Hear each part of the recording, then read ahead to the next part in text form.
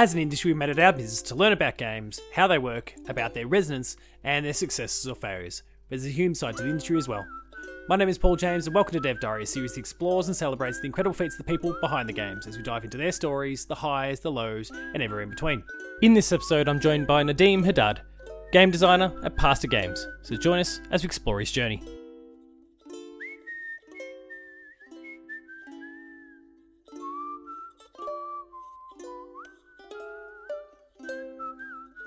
Of course, Dev Diary is funded by an amazing group of people at patreon.com/devdiarypodcast. They help grow the show, make it bigger, make it more successful, and they've got early access to this episode. Consider checking it out yourself, and if you can't do that, perhaps consider throwing the show a 5-star review or equivalent on your podcast service of choice. Thanks a lot and enjoy the show.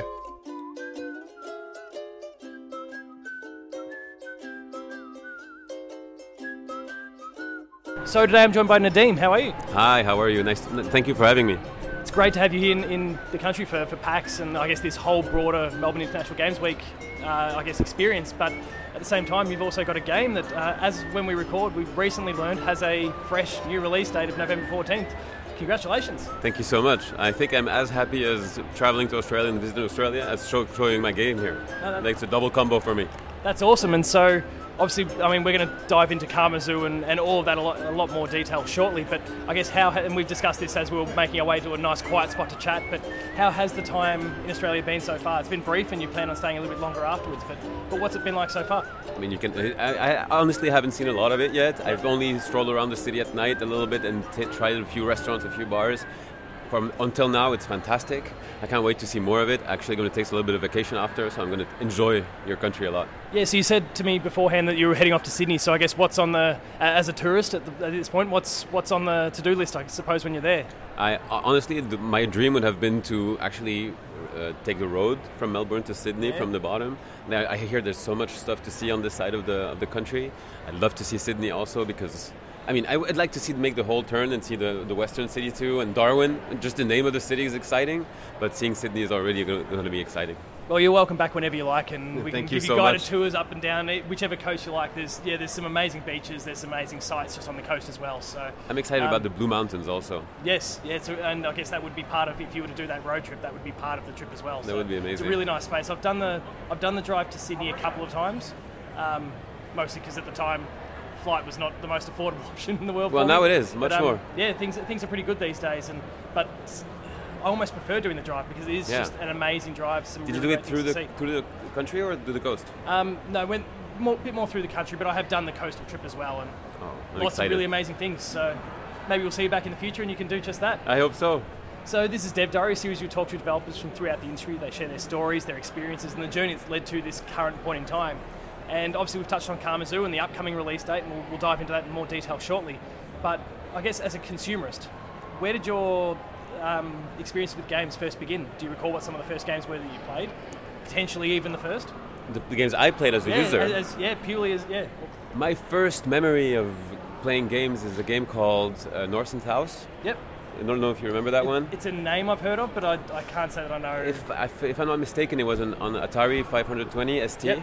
And I adored this game, oddly, because it has different gameplays and different approaches. I was a fan of the comic book already, but seeing my comic book come to life and being able to be one of the characters in the comic book kind of made it different. It's a new experience for me that I will be the main character in that experience. This set video games apart from every other medium. The interactive component and being able to a bit of your own agency within that space. Yeah, and that day I decided that I would like to take part of this. I would like to be part of this.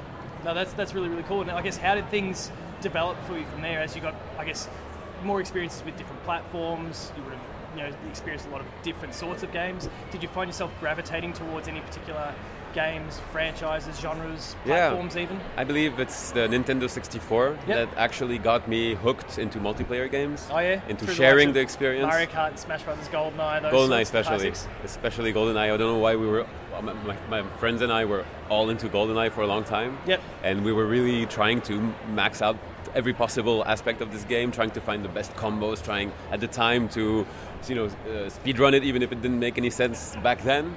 And we decided that sharing was the biggest the most important part of the game. Not necessarily multiplayer games, but solo player games with sharing afterwards. Yes. Talk about your experiences, even on solo games. And so I guess, as we do cast an eye forward, I guess that shared experience is a big part of, I guess we're going to talk more about it shortly, but Karmazoo and even some of the other titles you've worked on over the journey, there is that, I can see that through line of kind of being able to share, and it's not just about one person behind the device, whatever it happens to be. Exactly. It's a broader experience. And so for you, as those, I guess, tastes continue to evolve, did you find yourself still gravitating towards that shared multiplayer style of experience? I did. And then the online multiplayer arrived. It was locally for a very long time. We played on the tiny screens with our friends in a tiny room. Oh, I recall. We had good eyes at the time. You had to at that point, right?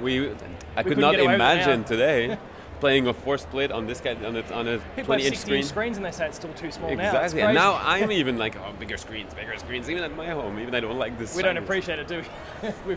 We've lost sight of it. But then there are lots of multiplayer games online, and then for the first time I played Journey. Oh, yes. And Journey, the concept of collaborating with someone you don't know, brought stars in my eyes. This was it. This was the new experience that I was looking for. Finding bliss with someone you don't know and you won't know again. I know sometimes you go to a party, you have a couple of drinks with somebody, you socialize, you become friends, and it's only at the very end of the party that you ask for their name. And this is my favorite part. It was very much the Journey experience. It was one of those, and you hear so many stories of people who play that game, and because there's no names appearing above anyone else who appears in the world, that so many people just thought that was, a computer. It wasn't. You thought it was in PC, and then all of a sudden the credits roll and you start seeing these names and you realise that was actually a human. That was actually a human in that world and that I was interacting with, and it's this unbelievably pure experience that comes from it as well, but also that shared component that we're talking about. I mean, playing with your friends is great. It's my favorite thing in the world. But this experience of collaborating with foreigners, with strangers, with different people, there's something else to it. Without saying a word. Yeah. It was and you act differently. I mean, it's when you play multi-co-op games with your friends, you have a tendency to troll a little and to make jokes a little, because you can get away with it. But you won't do that. You're naturally going to act kinder. You're going to be kinder with people you don't know. Yeah. And this is what we wanted to do with Karmazoo. And I'm looking forward to kind of picking into that a little bit further with you, because we see that in all. We hear the conversation regularly about, I guess, unfortunately, some negative conduct that goes on within this space as well. But to your point, it's something that doesn't happen when all of a sudden you don't know the person, but there's an enhanced layer of respect that suddenly is applied to the situation. And hopefully that's exactly what we see when it comes to the game. But I guess for you, how did we go from a point of enjoying these shared experiences and enjoying games to actually pursuing a role within the industry? Was that something you had identified early on that you wanted to do, or did it take a little while to find your way there? Not at all, because I've been making games since I'm a child. I've been inventing board games and all types of games. I even did prototypes a very long time ago before these engines were available. And this was my hobby. It was my passion. I decided to not mix my hobby and passion for a while. And that's fair. So I pursued other artistic careers. I tried to be an architect for a while. I tried to go into movies for a while. And I coming back to, this is not what I want. This is not what I really want to do every day, all day long. And I found the smallest possible entry point in the video game industry. At the time, we were doing mobile games before smartphones. A long time ago on feature phones. And I started as a game designer in a very, very small, tiny French company that just got created. I had no studies, I had nothing, I had no knowledge.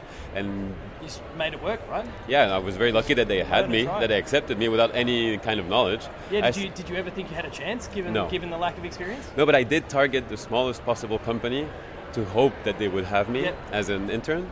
And slowly but surely, I grew into this space. And it was fantastic because it was a time where we would make games every month or every 2 months. It was very fast cycles. Was very. And the constraints were impossible. There would be like 50 different phones that you would have to address. Some of them had 2-button support. Some of them you can only push one button at a time. Some screens were square. Some screens were rectangular. Some had sound. Some didn't have sound.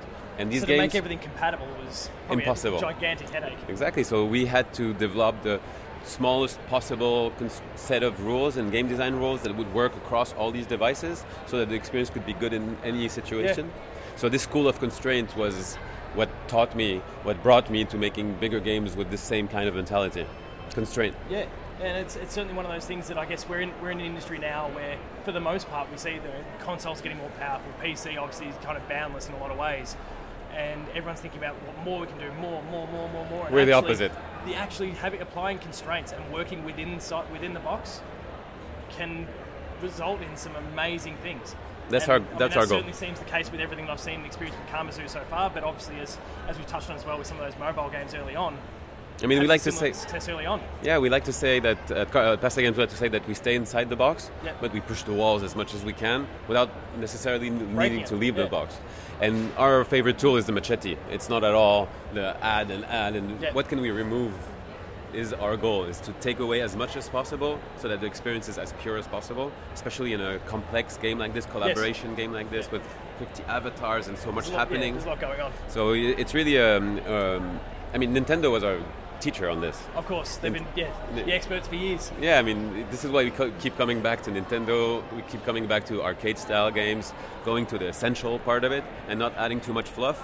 Well, it's that same thing going back to our Journey conversation. There's a purity that can often get lost because the tendency is to throw something else and add another system and add this other feature, and they may still be brilliant games, but that purity is kind of lost. Exactly, and minimalism is something that's not often valued in video games.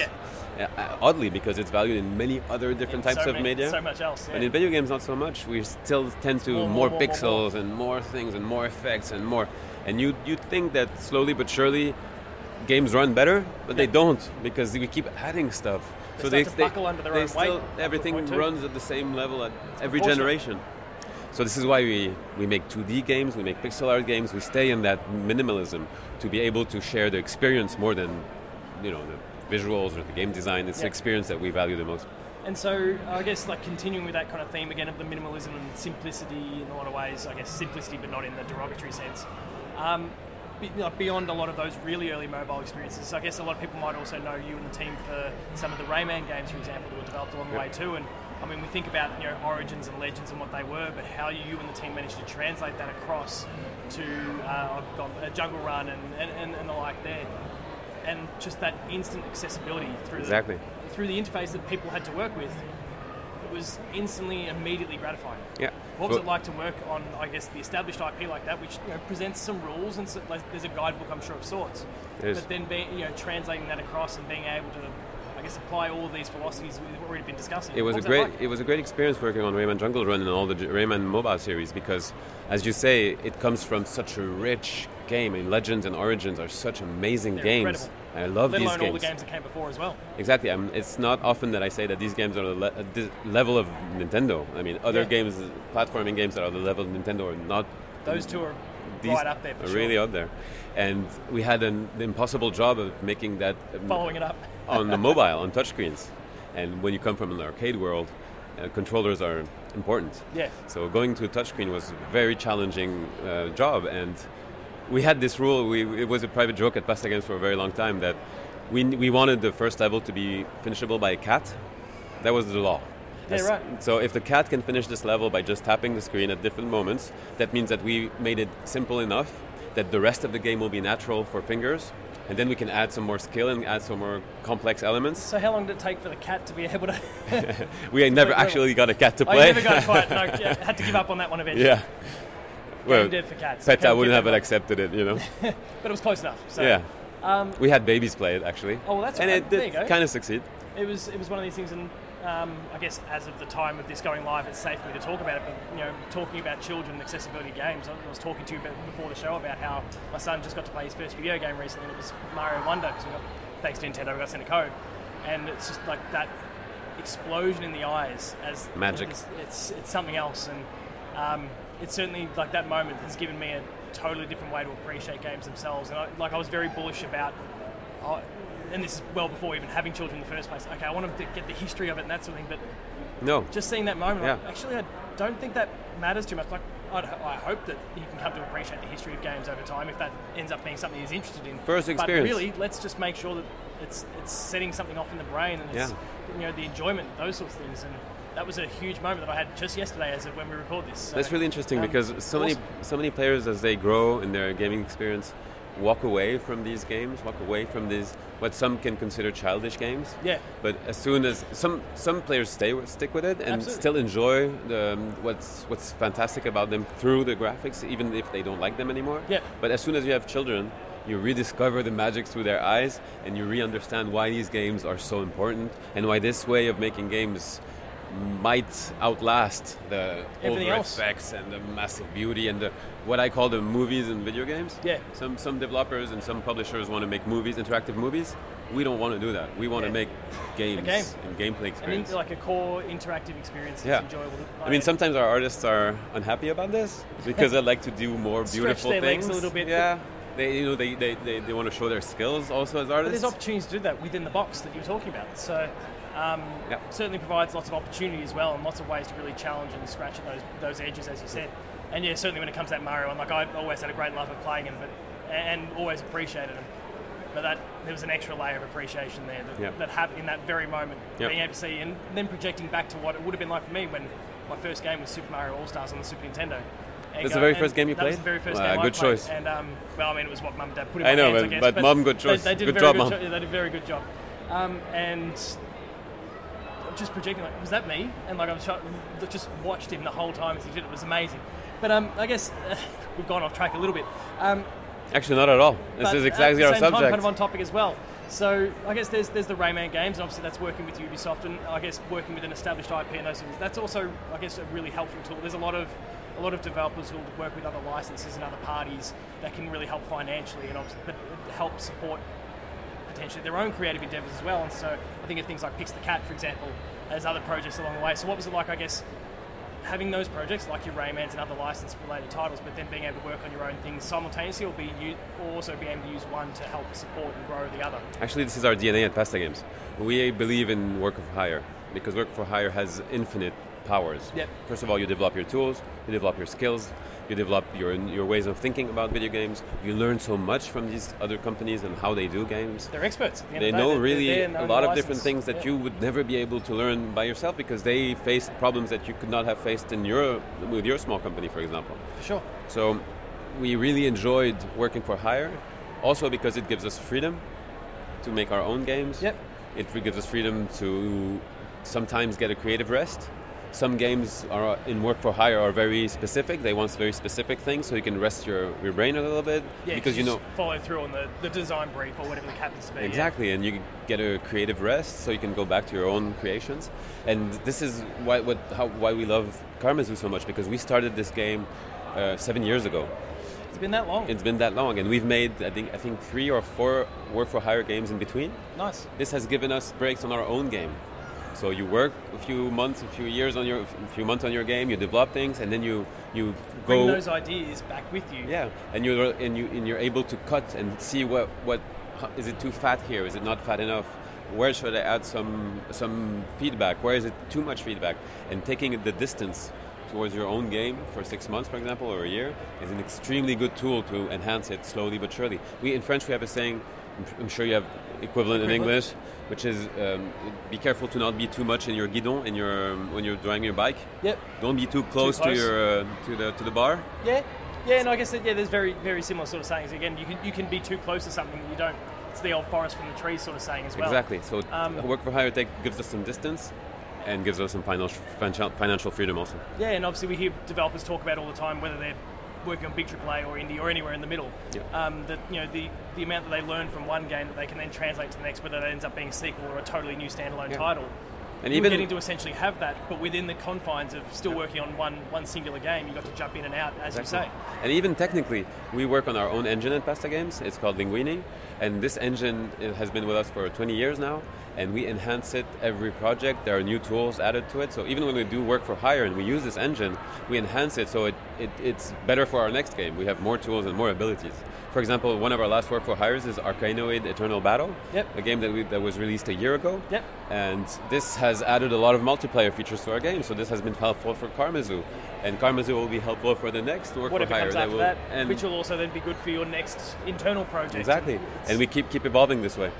And I guess, maybe potentially one of the challenges, though, I guess when you are getting all these experiences along the way and working with different parties, different games, you've got all these ideas, and then being able to pass through those, though, and work out what is actually appropriate to potentially bring to your own project would also be a challenge. So what's that like when you do, and I'm sure there's things from Rayman, you're like, this is fantastic, but then you come to realise that maybe this is a Rayman thing and I can't actually apply this here. Completely. How do you try and pass through that information? Because there's a lot of data you'd be collecting. For us, the easiest way to do that is to not try and compare the different things and try to find extreme identity in what we're doing, specifically on a creative project, and only after to turn around and say, is it too close to something else that we've been doing before? Is it too close to this other game that we worked on? And sometimes we want it to be very close because stealing ideas is the best thing to do. Yeah. And we don't care. We just steal ideas from our own games from before and use them differently in new games. And we have no shame in reusing the good ideas. I mean, the best games are just a copy of another game. Of others in a lot of ways. We don't invent anything, basically. We just put different ideas from different places together, and that makes a good game. Well, yeah, I mean, I've been chatting to people on the show floor this weekend about some of these older games and a lot of the old Romero titles and Carmack, and there was pioneers doing some incredible things there, but they lay the foundations. It's the same thing with stories that you hear about in film, where there's like 7 core narratives. Everything else is just a derivative of one of the 7. Exactly. And that's very much what we're starting to establish within this space for the most part. So, drawing on those ideas, working out what does and doesn't work is hugely important. Yeah, I mean, making a puzzle platformer in pixel art in 2023. I mean, puzzle platformers and pixel art have been around for a long time. It's one of the core genre of video games. So finding a way to reinvent this today is extremely challenging, and this is very exciting for us. No, look, everything's shaping up really, really well from everything I've seen and experienced with Karmazoo. And so I guess for anyone who's listening who potentially doesn't know anything about the game just yet, please take a moment to kind of, I guess, give the little... I'd love the little spiel. So... It's funny that you say spiel. Yeah, it's, I don't know, some word that normal? my mum introduced. I don't think it is. I don't know why that slipped out then, but it's I love it. My mum used to use it quite a lot. It means game in German. Oh, does it? So, perfect. There's a spiel. I'm going to use it from now on. Okay. So, Karmazoo... stumbled onto something. Awesome, thank you. Karmazoo's a puzzle platformer, cooperative for 2 to 10 players. It's going to release on nearly every device, PS5, Xbox, and then in every device, not the fridges, of course. We have some limits. Well, we've had some that have tried. But so PS5, Xbox, Switch, PC, multiple stores on PC, and it's cross-play across all these platforms. It's a game about collaboration in which you score when you help someone else, basically. We are kind of tired of gatekeeping games and bullying in video games, and we want our kids to be able to have a space in which they can just enjoy sharing and building together and playing these games without any bullying or gatekeeping. Yes. So we've built our whole game around this, and basically there's 50 characters. You want to collect them all, and each character has their own specific way to help. And we want each player to find a new way, their own way to help others. Some players are support players, some players are leaders and door openers. Yep. Some players want to just be funny and have the team have a laugh. I don't know if you know this experience with rats. You take 6 rats, you put them in a box, and there's an underwater passage. There's food on the other side. 2 rats will go get the food. One of them will come back. Other will steal from this rat. The behavior pattern will be drawn very quickly. Then you take the 6 rats that have, for example, been bullied, in 6 different experiments. Yep. You put them together, and they reproduce the pattern. So we believe in every team there's going to be one clown, one leader, one builder, one... And this is why we want to create random teams, because we believe your behavior will adapt to your team, will adapt to your environment, and you will learn from being a different character. You recognize the needs of the group, and you'll do your part in helping it to be a functional... And because the game... Makes sense, especially when you don't know the other parties in there. And the game adapts to you. For example, let's say you're rocking an elephant in the game, and I'm playing a cat, and we have another friend playing the whale.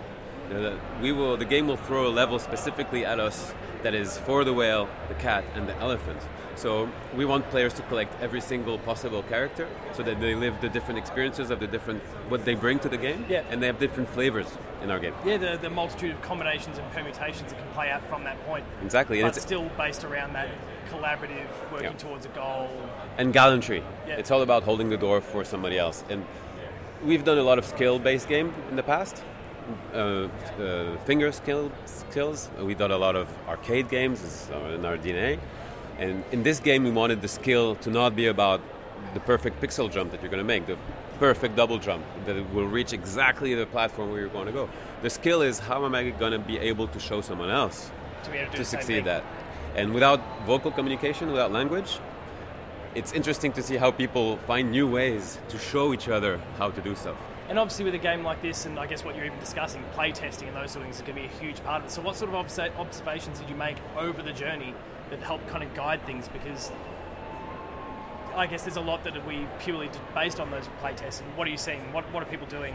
What's working? What isn't? The two main knowledge that we got from all these tests that we've been doing and open betas that we've been doing are the following. The first one is that some players want to help by solving the problems of everyone else. Yep. Without them even noticing. And this is not something we encourage because we want players to solve problems together. It's not fun when somebody runs ahead does everything and you just walk by and you just casually don't understand what the problem was in the first place. You have to learn how to solve it yourself. So the first thing that we've changed, the big change that we changed, is the Halo system. Yep. We created this whole system in which when you actually leave the group for more than 10 seconds, this is where the game over arrives. The only way to survive in the game is to stick together for real. And before it was just something we said, stick together, and we had to change it because so many players wanted to help by solving all the problems. Yep. So this was the first big change. And the second change that we keep doing for the last 2 or 3 years, we've added so much of this, is watching players play, and they invent new ways to help each other that we did not come up with. So, that's cool. but it's in the game already. You know, they do something that's already coded that works, but we don't reward them for this. Yeah. So we've added a lot of rewards. Along the way. They do this way. So when somebody does this, we're going to give them a heart, which we didn't plan at first, because of how players were so altruistically creative.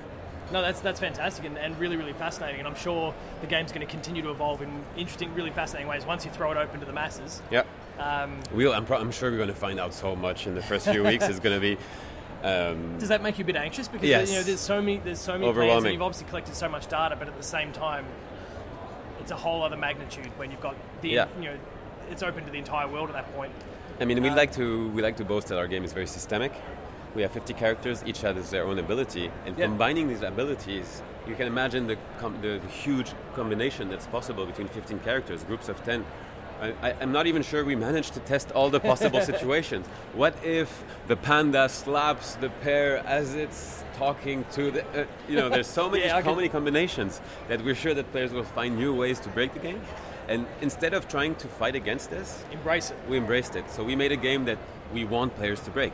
The right team at the right moment with the right perks will just roll all over the game and not have any difficulty. But sometimes... the same team in different contexts will find a lot of struggle to succeed. It'll be jarring. Yeah. So we don't want to control everything. This is the first time and as you say, it gives us some anxiety because we're used to having very arcadey, very precise games. And this one we have to give out the freedom. Yeah, we have to let go of it. Another example of this is communication. We use emotes, and we think that our emotes mean what they mean. But they could get hijacked in a way, or their meaning changes over time. They change everything. That's what communities will often do. Yeah, and not even necessarily through malice, I might add, but just these things evolve over time. Language, exactly. All language evolves over time. One of the emotes that we've seen used in so many different ways is what I call the Namaste emote. Yep. So I'm putting my hands together for you who don't see us. Yeah, unfamiliar. And this emote, when I use it in Slack, for example, it's called pray. Yes. So this is praying for people, and the person who drew this emote thought of it as a pray, maybe. But it can actually take on a whole other meaning. It means hello, and for most people it means high five. So people understand things differently in different places, and we're not trying to control this. We didn't write what it was under. You use it how you want it. Yeah. And maybe I don't understand exactly what you're saying, but as long as we succeed together, I don't care. And we even saw people doing some kind of Morse code by jumping in a certain rhythm. Oh, really? To say different things. People get so creative. That's really cool. And I'm looking forward to, I guess, once I party up with some friends I suppose it's... Both. I guess there's both. Seeing how that plays out will be really, really fascinating. And I guess not long left to wait.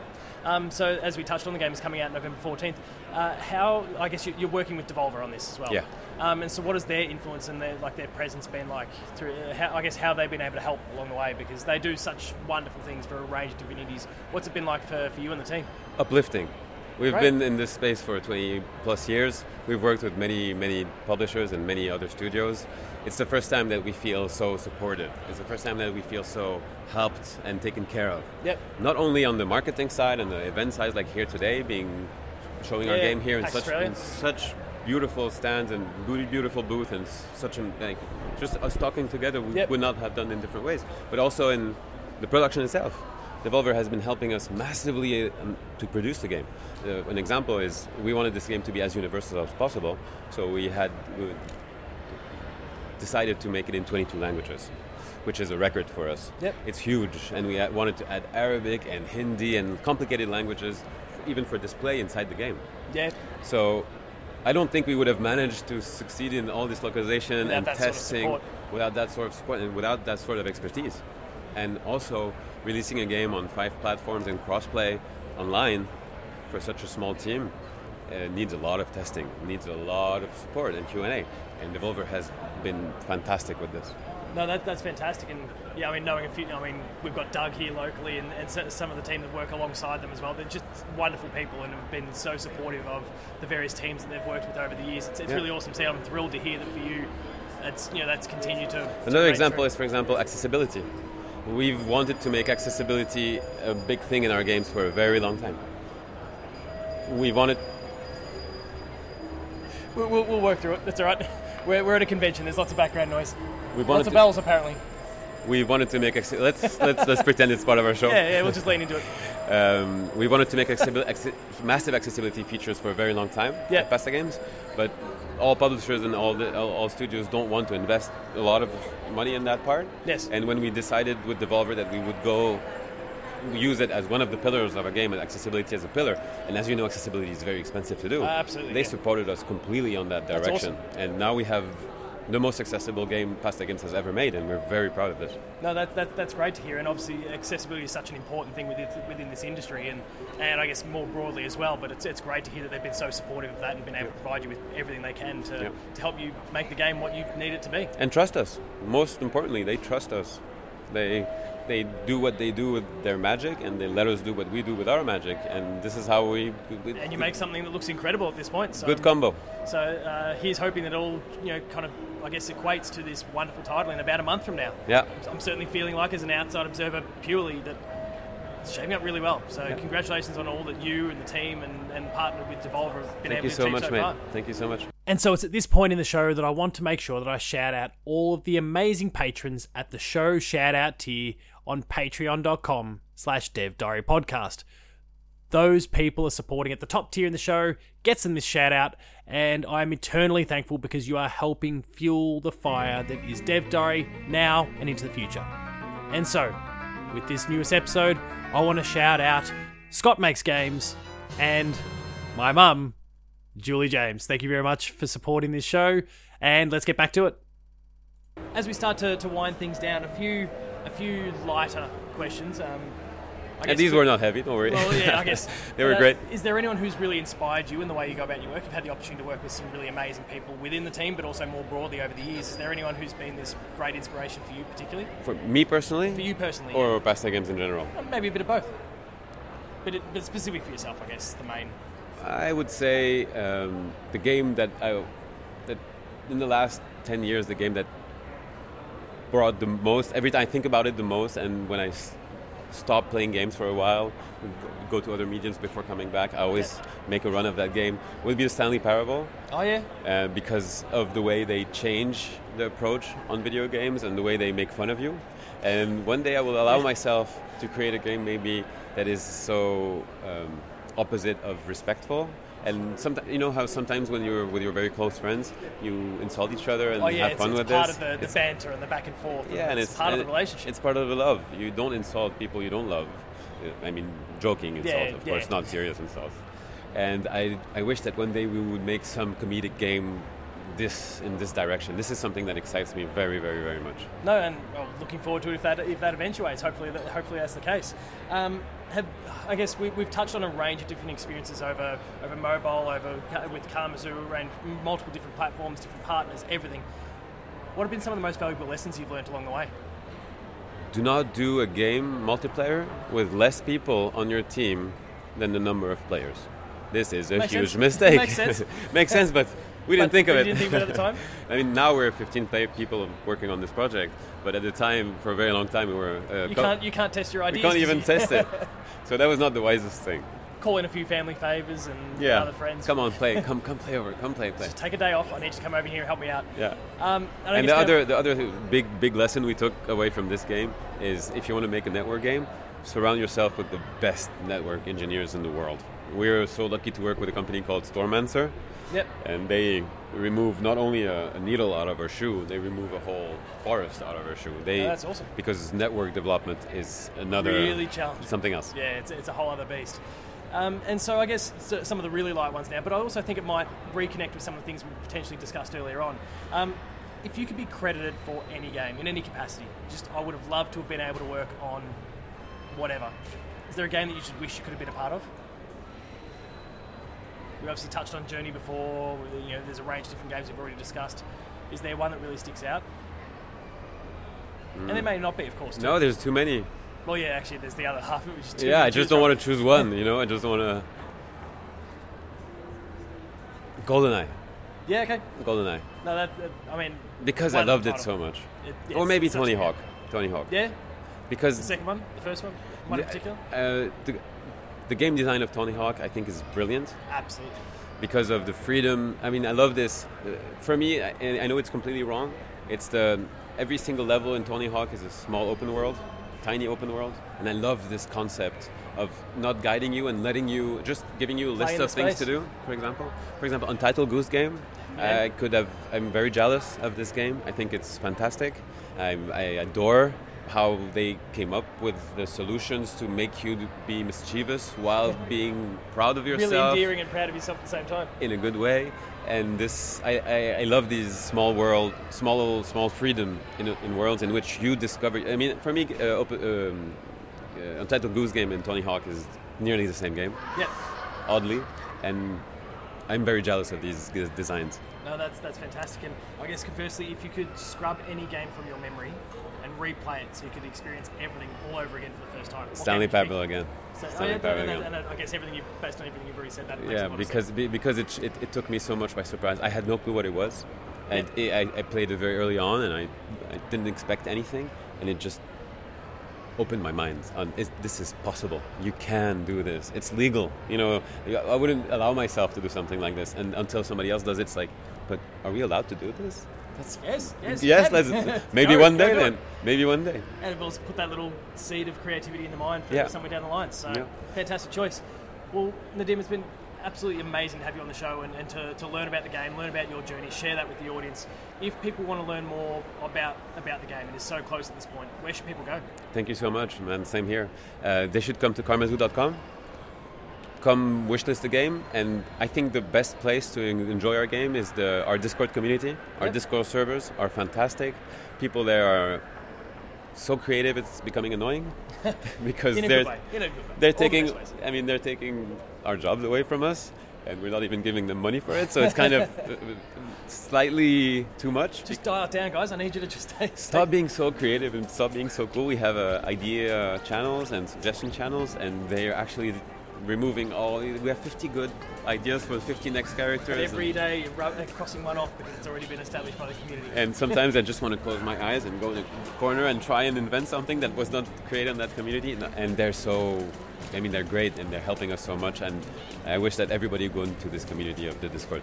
And so, of course, if people want to then get in touch with you, they've got the opportunities to do so through the Discord. Please. Is there anyone else that people could reach out to? On the internet page, through our social networks, karmazoo.game.com. Whenever anyone's available, come over. Awesome. Well, thank you so much for coming on the show and sharing this journey so far. It's been a really fascinating conversation. Thank you. And I'm really looking forward to the game coming out, November 14th. Are you coming to play? Are you coming to play with us now? I've already had a go, so and thankfully had some opportunities in the past as well. But it's shaping up wonderfully well. I guess for those listening now, I'll put my 2 cents in. The game is looking fantastic, and I really hope that you take the opportunity to give it a play. Thank you so much. And it's so close now, so congratulations on everything you've achieved. Thank you so much. And if ever you have a suggestion for a new avatar and a new power, take a look at the Discord. It might be already there. It might already be there. Well, I guess as always, listeners, thanks so much for listening, and I'll see you next time. Bye-bye, amigos.